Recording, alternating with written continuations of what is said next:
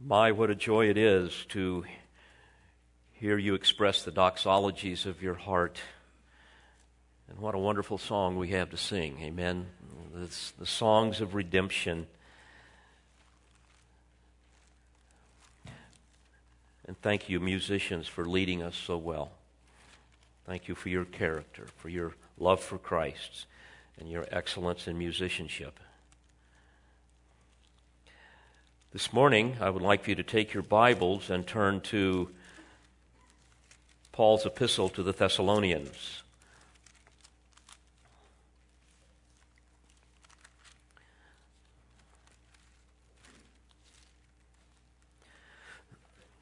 It has been a number of years that Nancy and I have been here, and by God's grace, we are entering now into our 19th year at Calvary Bible Church. We have labored together with many of you. Some of you have been with us from the beginning. And like the Apostle Paul, who was thrilled with what he saw with the Thessalonian believers, we are thrilled with what God has done in you, what He's done in us, what we've done together, all by His grace. And we can sincerely echo the words of the Apostle Paul as he celebrated the progress of the Thessalonians when he said, in chapter 1, verse 2, we give thanks to God always for all of you, making mention of you in our prayers. And likewise, in chapter 2, verse 19, for who is our hope or joy or crown of exaltation? Is it not even you in the presence of our Lord Jesus at His coming? For you are our glory and joy. And then in chapter 3, verse 9, he says, for what thanks can we render to God for you in return for all the joy with which we rejoice before our God on your account? Well, certainly, dear friends, that is the expression of our hearts. And in this season of the life of Calvary Bible Church, and certainly given our love for you, I believe the Holy Spirit would have us examine Paul's letter to the saints at Thessalonica. So we will begin this verse-by-verse journey today, a journey that will have very many profound and practical insights for us. So I would encourage you in the weeks to come to really familiarize yourself with this word. I would encourage you to read both 1st and 2nd Thessalonians at least once every day. It should take you no more than 10 minutes to read both of them. They're very short, and this will help you really make these epistles a part of your life, and it will really help you as I endeavor to unpack them. Well, let me give you some background before we look at the first 10 verses, and primarily 4 of them. Thessalonica, located in the northern part of modern Greece, was a large seaport town of about 250,000 people. It was the largest and most important of all of the cities in the Roman province of Macedonia. It was located next to the Egnatian Way, which was the major east-west highway between in the Roman Empire between what is now Albania and all the way up to Istanbul. And unlike Philippi, there was a large Jewish population in Thessalonica, enough that they could have a synagogue. And it was a strategic location for the Lord to plant a church, because it was a seaport city. The sailors, not to mention the tradesmen that traveled the Egnatian Way, would be able to take the gospel, at least what they heard about it, and spread it all over the ancient world. And we know according to Scripture that Paul first came to Thessalonica in his second missionary journey. You will recall in Acts 16, while Paul was in Troas, he saw a vision of a Macedonian imploring him to come to that province and preach the gospel. So Paul, along with Silas, crossed the Aegean Sea and came to Philippi, where he unleashed the gospel on those people. And it caused a riot. people were very upset. So they were arrested, they were beaten severely, they were placed in stocks, and then they were placed in the city's jail. And then we know that God miraculously released them from that jail by an earthquake that he brought about, resulting in the jailer coming to a saving knowledge of Christ. But then when the magistrates of Philippi learned that they had just beaten Roman citizens without even giving them a trial, they were absolutely terrified, because that was an act that could bring great consequences upon that city and upon them from Rome. So they pleaded with Paul and Silas to get out of town, to leave Philippi. So they did. They fled from Philippi up the Egnatian Way toward Thessalonica. They spent the night in a couple of towns, we're told, in Amphipolis and again in Apollonia. And then finally, after being beaten, weak in mind and body, the kind of condition in which Christ's strength is made perfect, finally they get to Thessalonica. And, as was his custom, Paul first went to the synagogue, where he once again preached the gospel. He preached to them, we know, for at least 3 Sabbaths, and there he argued from the Old Testament scriptures that the Messiah had to come first to die for sinners before he would establish his kingdom. And that Messiah was Jesus of Nazareth that was crucified. And we know that Paul also had a ministry outside of the synagogue, amongst the people, and he worked to support himself in that city so he wouldn't be a burden to the people. In these epistles, we learn much about the heart, the character of the Apostle Paul. We learn about him as a shepherd who had deep affection for these new converts, that obviously the Jews had separated themselves from the synagogue to form a church, and the Gentiles had joined in with them. And so as a result of his ministry, some Jews and a larger number of Gentile proselytes and even some of the upper-class Greek women believed in the gospel. They were miraculously saved.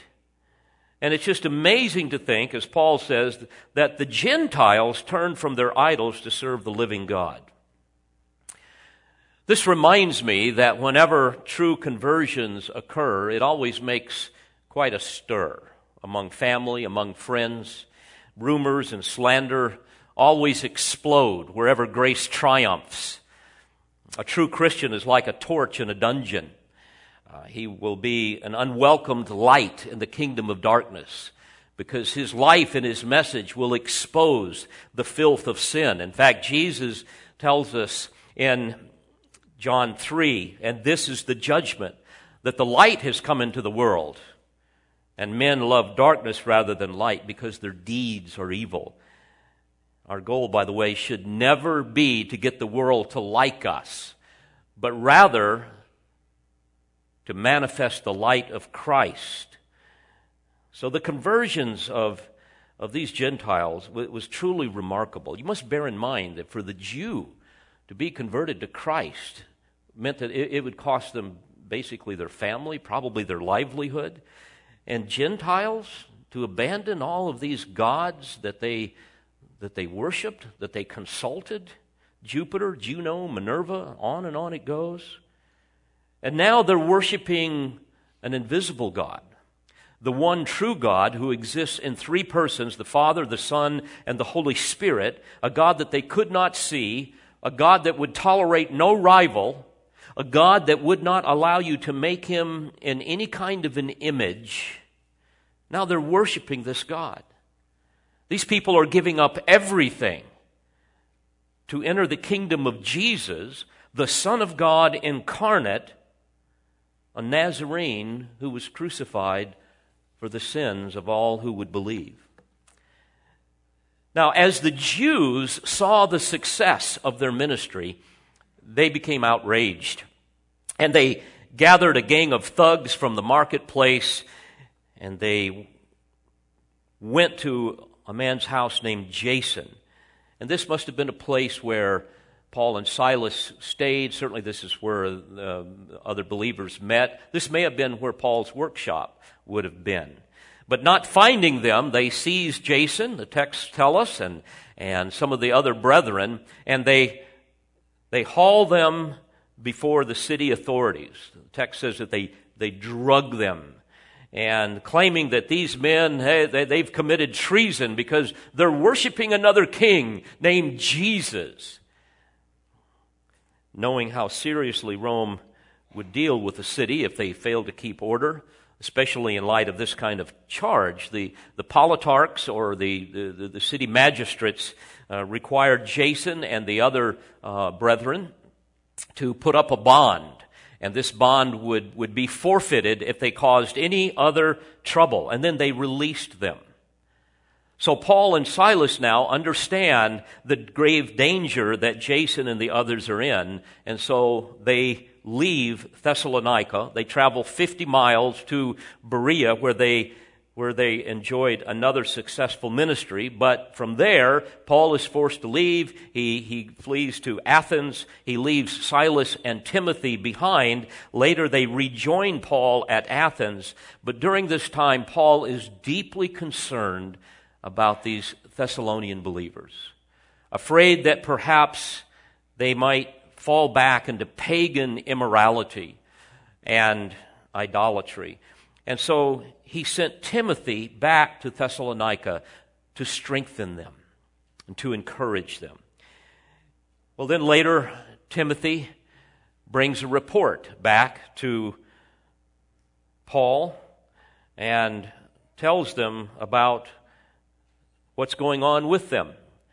And it was an encouraging report, a very encouraging report. But there were also some issues. There were some enemies that were slandering Paul and Silas, saying that they were charlatans, they were just there to make money off of them, that they really didn't care about you. If they did, they wouldn't have run off.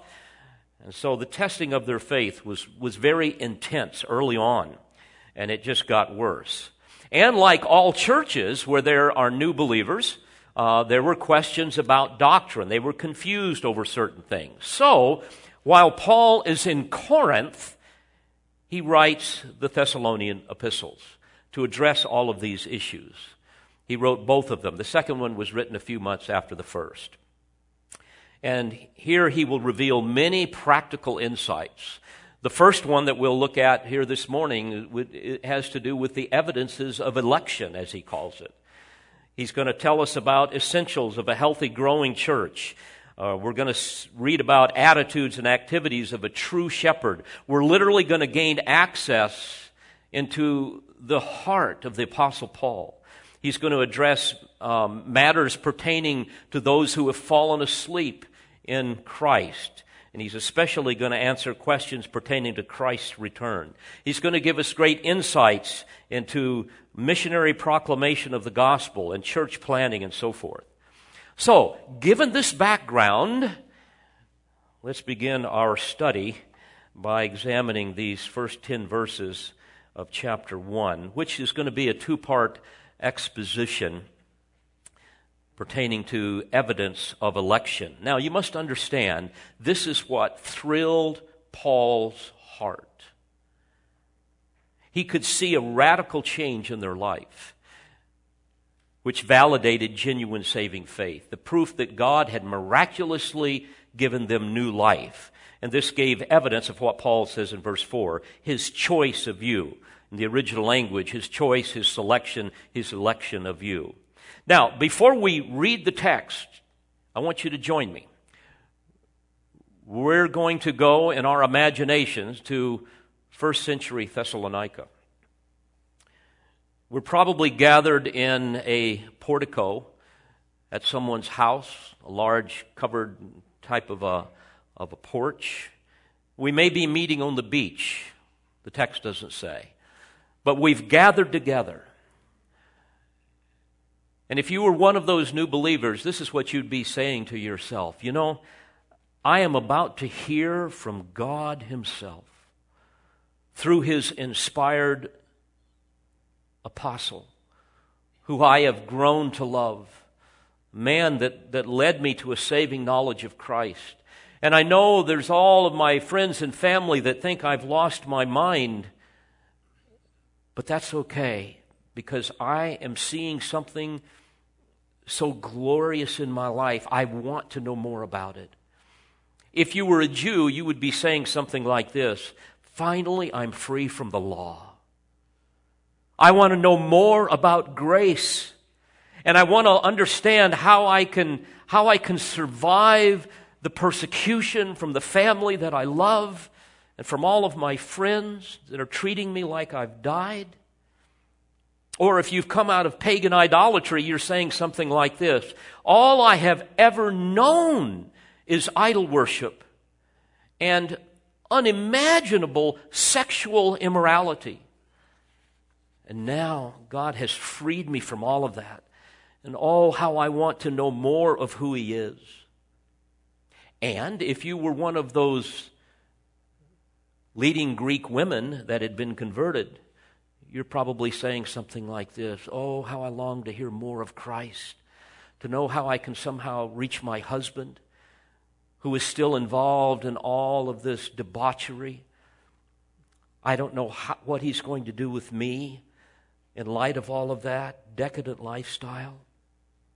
But what I know is that when I heard the gospel, and by the power of the Spirit I believed, everything has been turned upside down in my life.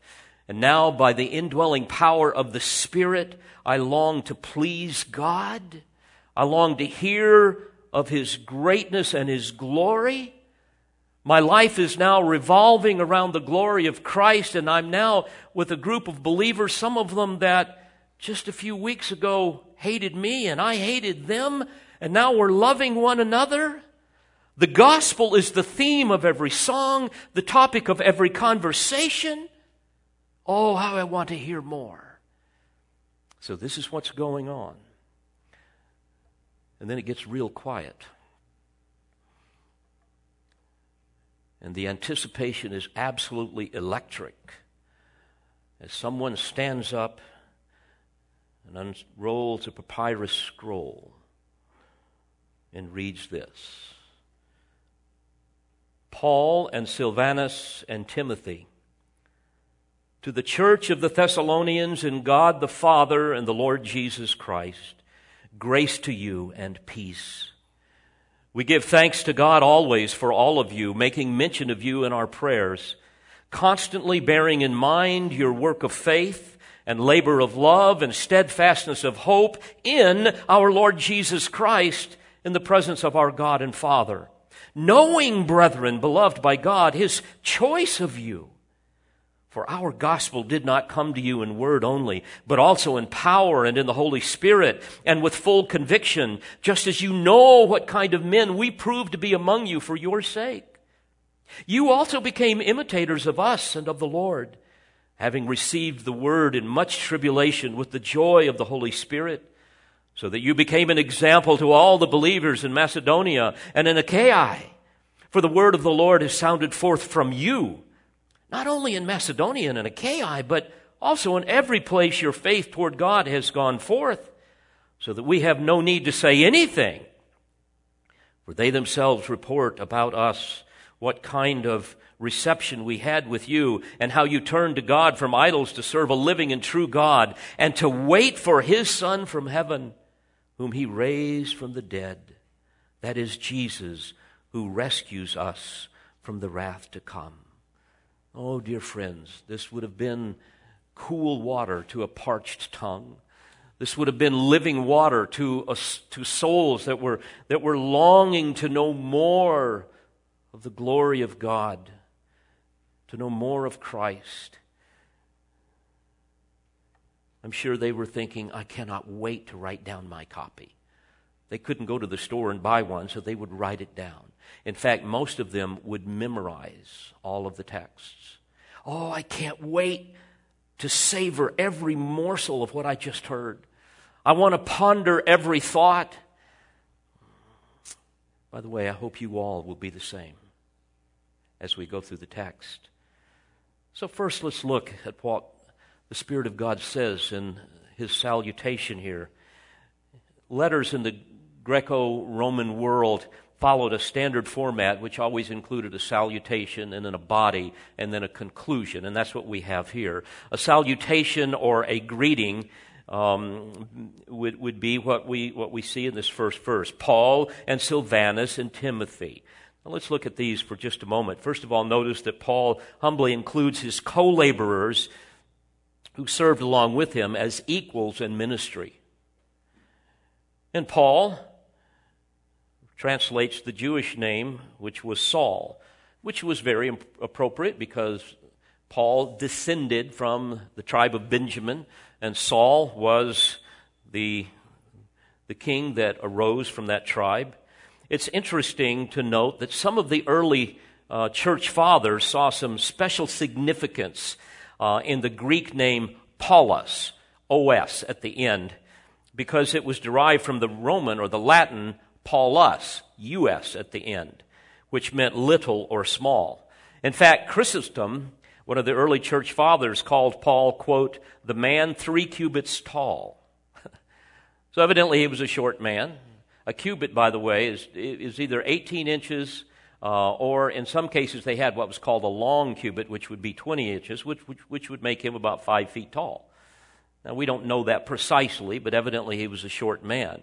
In fact, the Acts of Paul and Thecla, which is one of the New Testament apocryphal books, describe him as, quote, bald-headed, bow-legged, strongly built, a man small in size, with meeting eyebrows, with a rather large nose, full of grace, for at times he looked like a man, and at times he had the face of an angel.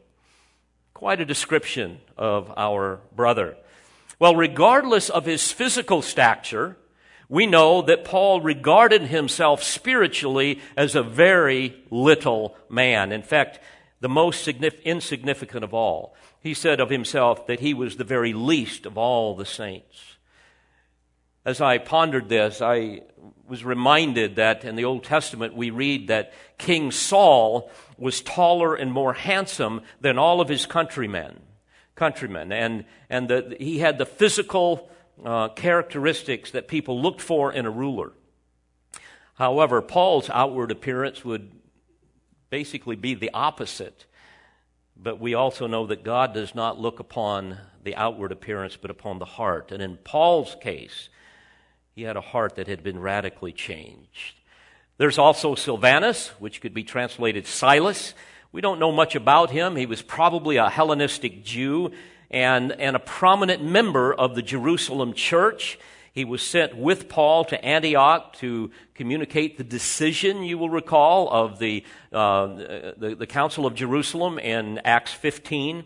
And from there, after Paul had that argument with Barnabas over John Mark, Paul chose Silas to be his co-worker during his second missionary journey.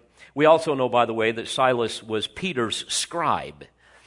And then we have Timothy, who was a native of Lystra in Galatia, part of Asia Minor, and he was Paul's son in the faith. He was his protege who Paul trusted to send to various churches on critical missions to help them, and he later became the pastor at the church of Ephesus.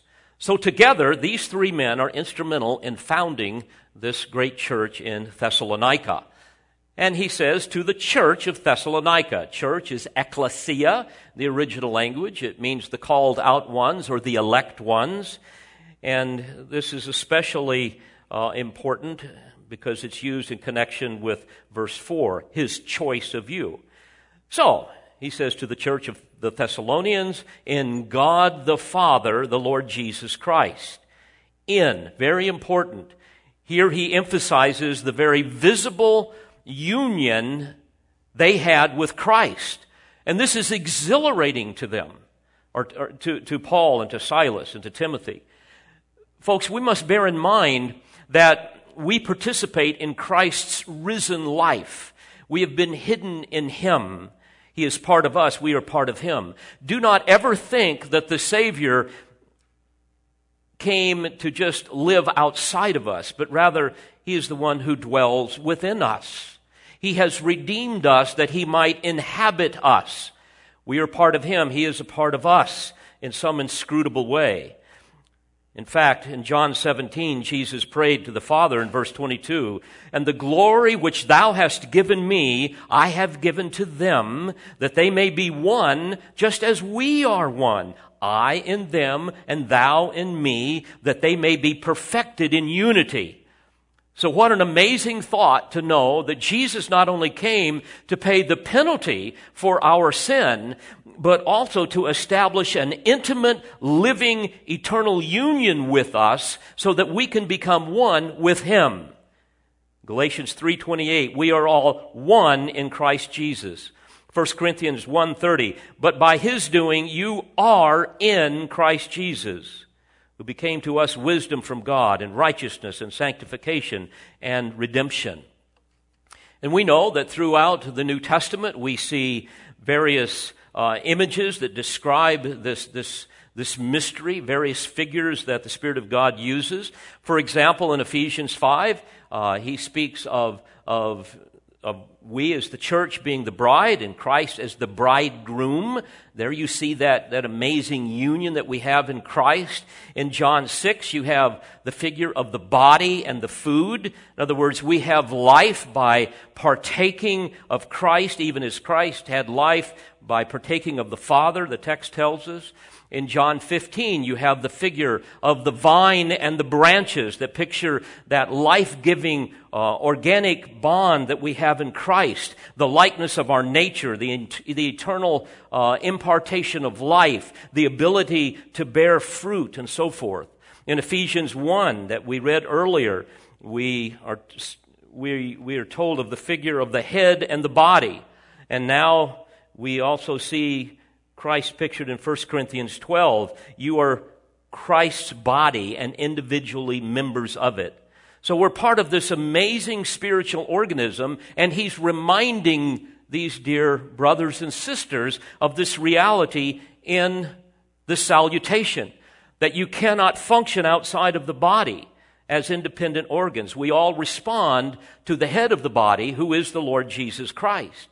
And this is a marvelous, mysterious union that has no parallel. There is no analogy that we have in human experience. It's for this reason that Paul says in Colossians 1:26, he speaks of the mystery which has been hidden from the past ages and generations, but has now been manifested to His saints, to whom God willed to make known what is the riches of the glory of this mystery among the Gentiles, which is, in other words, here it is, folks. Are you ready? Here's the mystery. Christ in you, the hope of glory.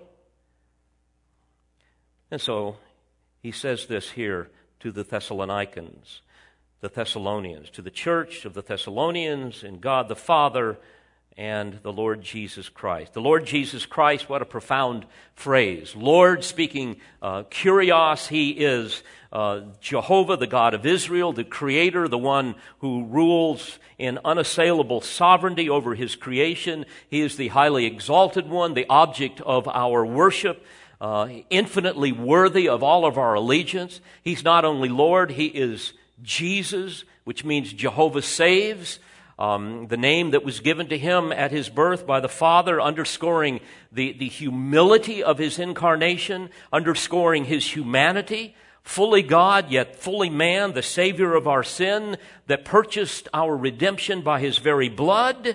And then the term Christ, which means the anointed one, the Greek term for the Messiah of Israel promised by the Old Testament prophets, the King of Kings and Lord of Lords. And then he says, grace to you. I love that. Grace to you. In other words, I want you to experience the reality of God's unmerited favor in your life. I want you to experience the joy of sins forgiven, past, present, and future. I want you to enjoy the promise of His presence in your life for eternity. And I also want you to experience peace. The objective peace that the war is over. The holy God that you have offended has now been appeased by the Lord Jesus Christ, in whom you have placed your trust. And I also want you to experience the subjective peace of the presence of God deep within your soul. Well, Paul moves then from his salutation to the body of his letter. And he begins with, "We give thanks to God always for all of you, making mention of you in your prayers." My, how I can identify with that statement with all of you, with respect to my family at Calvary Bible Church. And here's why. Verse 3, constantly, not just every now and then, but he's constantly bearing in mind your work of faith and labor of love and steadfastness of hope in our Lord Jesus Christ in the presence of our God and Father, knowing, brethren, beloved by God, his choice of you. Now, this is so encouraging to Paul. And it's so encouraging to any pastor, because I've talked with pastors many times. In fact, I talked with one just a couple of weeks ago. A heartbreaking conversation. He has a congregation where he's quite convinced that the majority of them do not know Christ, but think they do. What a heartbreaking thing. Jesus warned about this in Matthew 7. He basically tells us there that the majority of people that call Jesus Lord will never enter the kingdom, even though they do lots of religious things, because they're deceived. They've been deceived by religious lies, and they're also self-deceived. You will recall in Matthew 7, Jesus makes it very clear that every person has two options, both promising heaven. One will be true, the other will be a lie, and we've got to choose. One will be a religion basically of human achievement, the other a religion of divine accomplishment. In Matthew 7, he tells us that there will be the true way, which will be very hard to enter, and few will even find it. And then there will be the false way, which will be easy, and many will choose that way. He tells us that we must choose between two gates, the narrow and the wide, between two ways, the narrow and the broad, that will lead to two destinations, life or destruction. That there's two groups of people, the few and the many. And they are likened to two kinds of trees, the good and the bad. There's two kinds of people who profess Christ, the sincere and the false. There's two kinds of spiritual builders, the wise and the foolish. And they build upon two kinds of religious foundations, one being rock, the other being sand. And they live in two kinds of houses of faith. One that will withstand the storms of final judgment, and the other that will collapse in a heap of eternal damnation. But here, in Paul's letter to the Thessalonians, he is thrilled to know, as we see in verse 4, to know without a shadow of a doubt that these are true believers chosen by God. Now, how does he know this? What gives him such confidence? And therefore, what must we look for in ourselves? What are some of the characteristics of genuine saving faith? Or in this context, given Paul's words, his choice of you. Well, he begins with three characteristics that we'll look at briefly here this morning. The others we'll look at the next time we're together. Three characteristics that everyone should be able to observe in the life of a person who has genuinely been born again. Number one, their work of faith. Number two, their labor of love. And number three, their steadfastness of hope. Now let's look at this again in verse 2. Just to set this up, he says, "We give thanks to God always for all of you, making mention of you in our prayers." By the way, this suggests that they prayed together, mentioning each one by name. We don't know how many was in the church, probably roughly 100 people. We're not sure, it could have been more.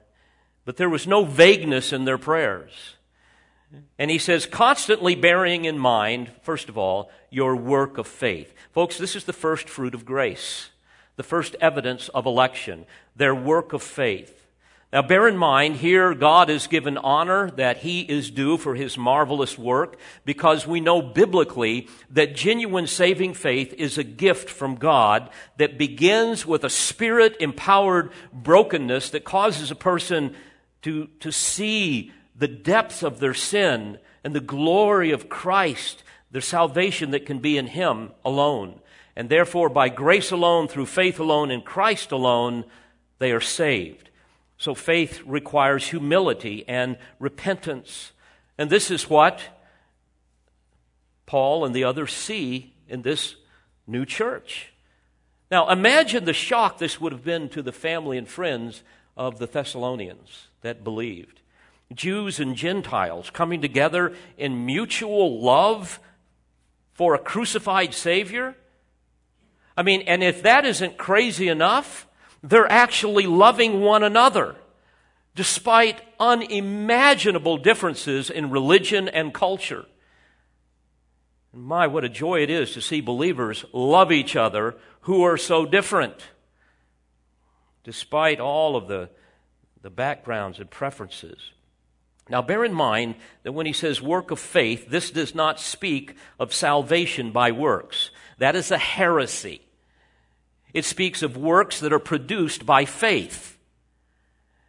In fact, we're told in Ephesians 2, beginning in verse 8, "For by grace you have been saved through faith, and that not of yourselves, it is the gift of God, not as a result of works, so that no one may boast. For we are His workmanship," not our own workmanship, we are His workmanship, "created in Christ Jesus for good works, which God prepared beforehand so that we would walk in them."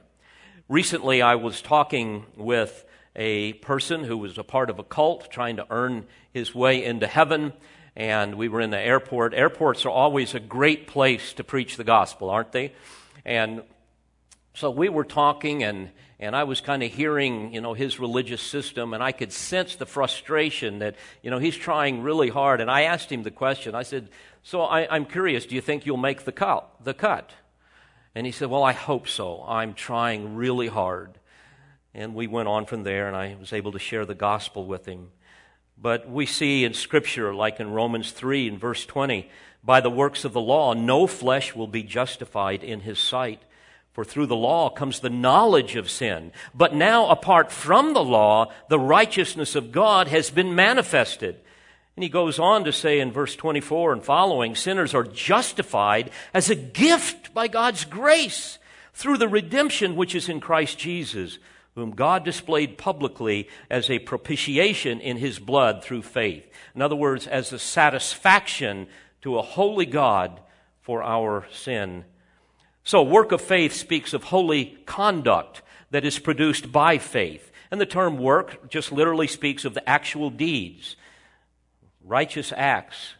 And so this will always be the proof of regenerating grace, the transforming power of regeneration, which is the instantaneous impartation of spiritual life to the spiritually dead. And as a result of that, one's nature, one's disposition changes. And they have a passion to give God glory in their life and to honor Christ with deeds of righteousness. And we know that faith without these kinds of works is dead, as James tells us. Now imagine what this would have looked like. Paul and Silas come into Thessalonica, and they did not do what I was told to do last week in another email that I got about a seminar from a very well-known major church growth guru. They didn't do what I was told to do, which, by the way, is basically this. If you want to grow a church, you've got to have a way of reaching the children in the community. And so basically, here's all of these ideas, how you do all of these things to basically bring the children into the church, to basically form a community center for the children, and then also do the same type of thing with the youth. And they have all the things from the type of music you need to play. And basically they were saying you kind of have to replace the mall, where young people go to hang out to be cool and all of that type of thing. And then as you do that, then the adults will come, and when they come, you got to be very careful. You got to be very seeker sensitive. You got to give them a feel-good gospel. And this guy had kind of a prosperity gospel type of a message. And as you do that, they're going to be so enamored with everything that's going on, they're going to want to join your church. And by the way, there are thousands of churches that look like that. But as we look at verse 6 here, we see that these dear folks received the word. That's what Paul used. He wasn't ashamed of the gospel. That's the power of God unto salvation. They received the word in much tribulation with the joy of the Holy Spirit, so that they became an example to all the believers in Macedonia and in Achaia.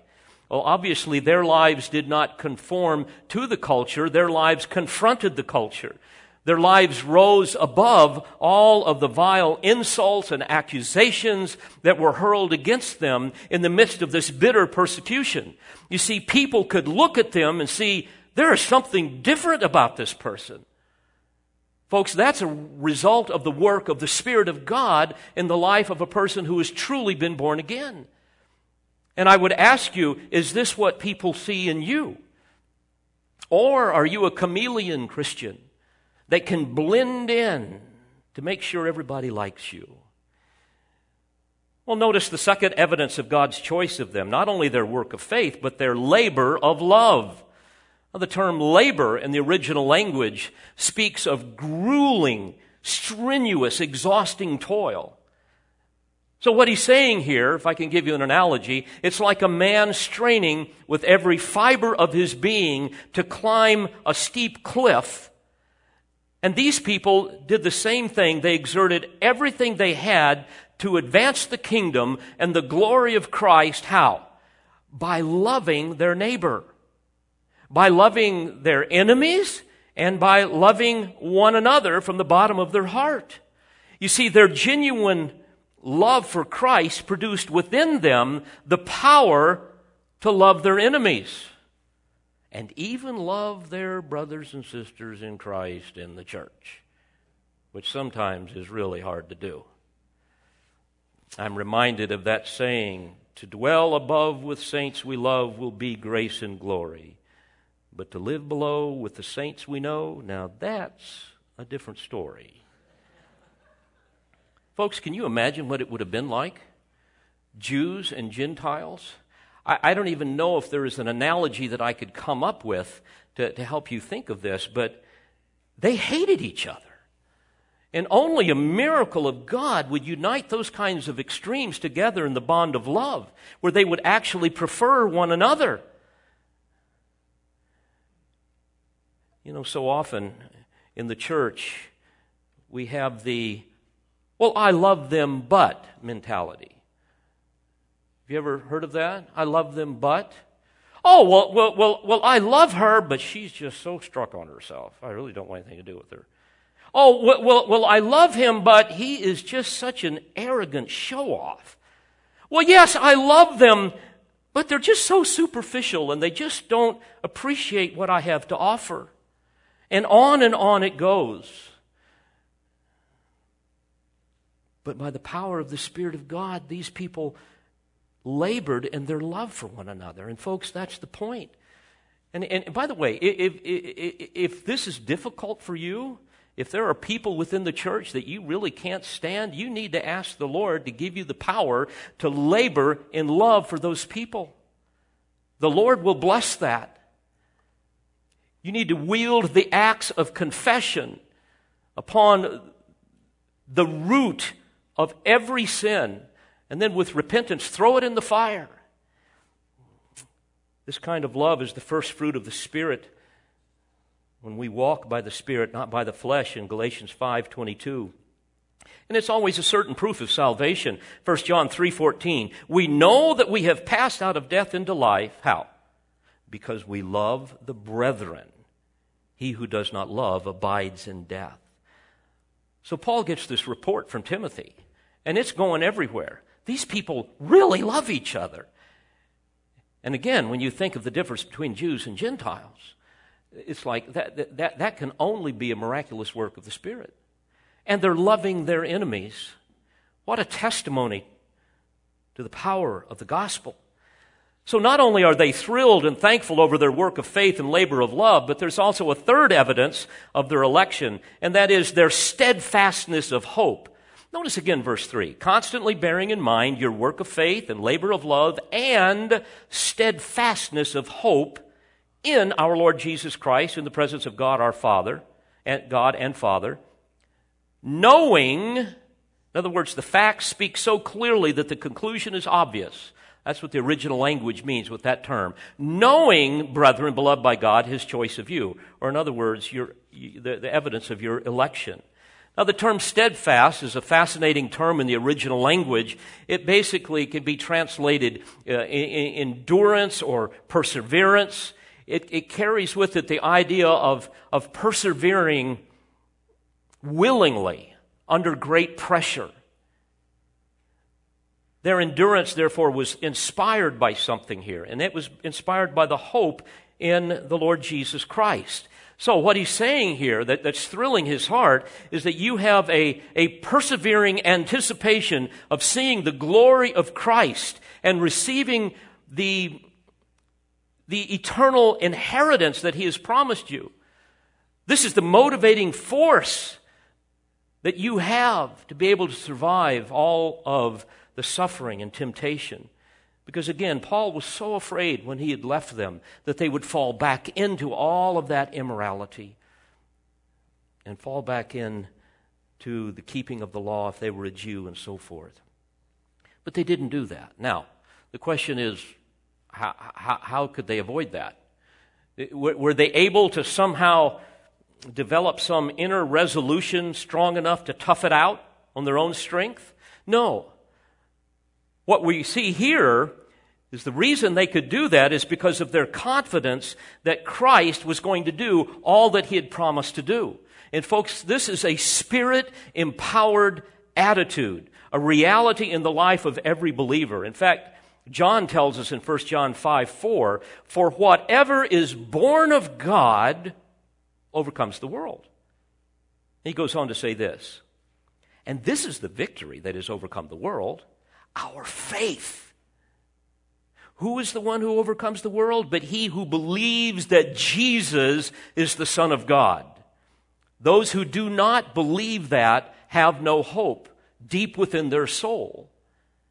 True believers are, as Paul said in Titus 2 is probably about verse 13, they're looking for the blessed hope and the appearing of the glory of our great God and Savior Christ Jesus, who gave Himself for us.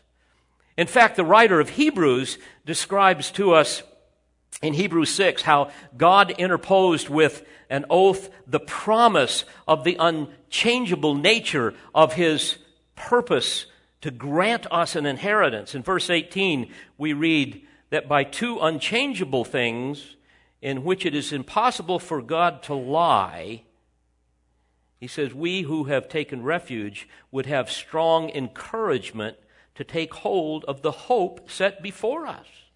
This hope we have is an anchor of the soul, a hope both sure and steadfast, there's the term again, and one which enters within the veil where Jesus has entered as a forerunner for us. So in other words, our confidence that motivates us, that animates our godliness and commitment to Christ, even in the midst of bitter persecution, that confidence that we have is anchored in God's unchangeable promise and His unchangeable oath. The expectation that Christ is going to do all that He has promised to do. And I would ask you, do you live in light of the return of the Lord Jesus Christ? Do you have a passion for the inheritance that He has promised to you? I'm reminded of Solomon's words in Proverbs 4:18. There he says, the path of the righteous is like the light of dawn that shines brighter and brighter until the full day. It's an amazing text, isn't it? The point is this, as we as believers traverse the path of life, we don't go from light until it comes to darkness. It's just the opposite. We go from diffused light to the clear, resplendent, glorious light of the knowledge of God in the face of Christ. The brilliant light of heaven was once a distant glimmer, but as we grow in Christ, it blazes forth ever more brightly. You see, there's no sunset for the believer, it's only sunrise. And the more we commit ourselves to a work of faith, to a labor of love, and have this steadfastness of hope, the more we're able to transcend the darkness of this world. And the more evident it will be that we truly know Christ. Well, I want to close with a thought, and I hope this will be of especially an encouragement to those of you that are struggling in some significant ways. And I know there are several of you struggling with some relational issues. There's just so many things. I pray that you will really examine your heart with respect to your work of faith, your labor of love, your steadfastness of hope, and maybe what I'm about to tell you will help. I have a picture, Nancy and I have a picture in our home. It's one of my favorite pictures. It's a picture of an eagle soaring effortlessly, very high in the sky, in the mountains. I've seen that in the Rocky Mountains so many times. Such a beautiful sight. And it's interesting that even in the picture you can see that he's just sailing aloft. There's no need to even flap his wings to hold himself up because the wind is doing it all for him. What the eagle knows to do is to position himself in the right place so that he can float on the air. And on that picture, Isaiah 40 verse 31 is written, "Those who hope in the Lord shall renew their strength. They shall mount up with wings as eagles." Beloved, please hear this. If we put our trust, our hope in the Lord, He will lift us up above this wretched world, and we will be able to soar on the wings of His power and with the wind of His Spirit. And the way we do that is by positioning ourselves according to His will, seeing how we can manifest this work of faith, this labor of love, this steadfastness of hope. And when we do that, we will just experience the Spirit of God helping us along, not down in the swamps of the world, but up in the glorious heights of the glory of God, where we can experience the fullness of His love. And oh, what a joy it is when we live for Christ, when we anticipate His return. Amen? What a glorious thing that is. I hope this will be the passion of every heart, and especially for those of you who are struggling. Let me pray for you. Father, thank you for these words of encouragement. My, how they speak so clearly to our hearts. Thank you for that work of grace. We know that there's nothing that we could have done to have figured this out or to make this happen. This is all by your power. But Lord, I pray for those who are struggling in significant ways. Those who are waiting for the right husband to come along or the right wife to come along. Those who are waiting for some great repentance to occur in the life of a spouse or a family member. Lord, those who are awaiting your clear direction in their life. Lord, there's so many things that bring us down, but we know that by the power of your Spirit, when we live consistently with the truths that we've heard today, we know that like the eagle, you will help us to sail aloft and experience the glory of your grace and your power and your love. So I pray that that will happen for each one of us, and that you might receive all of the glory. For it's in Jesus' name that I pray. Amen. We pray you've been edified by this presentation. You've been listening to pastor, Bible teacher, and author Dr. David Harrell. For more information or for other messages from Dr. Harrell, please visit the Olive Tree Christian Resources website at otcr.org.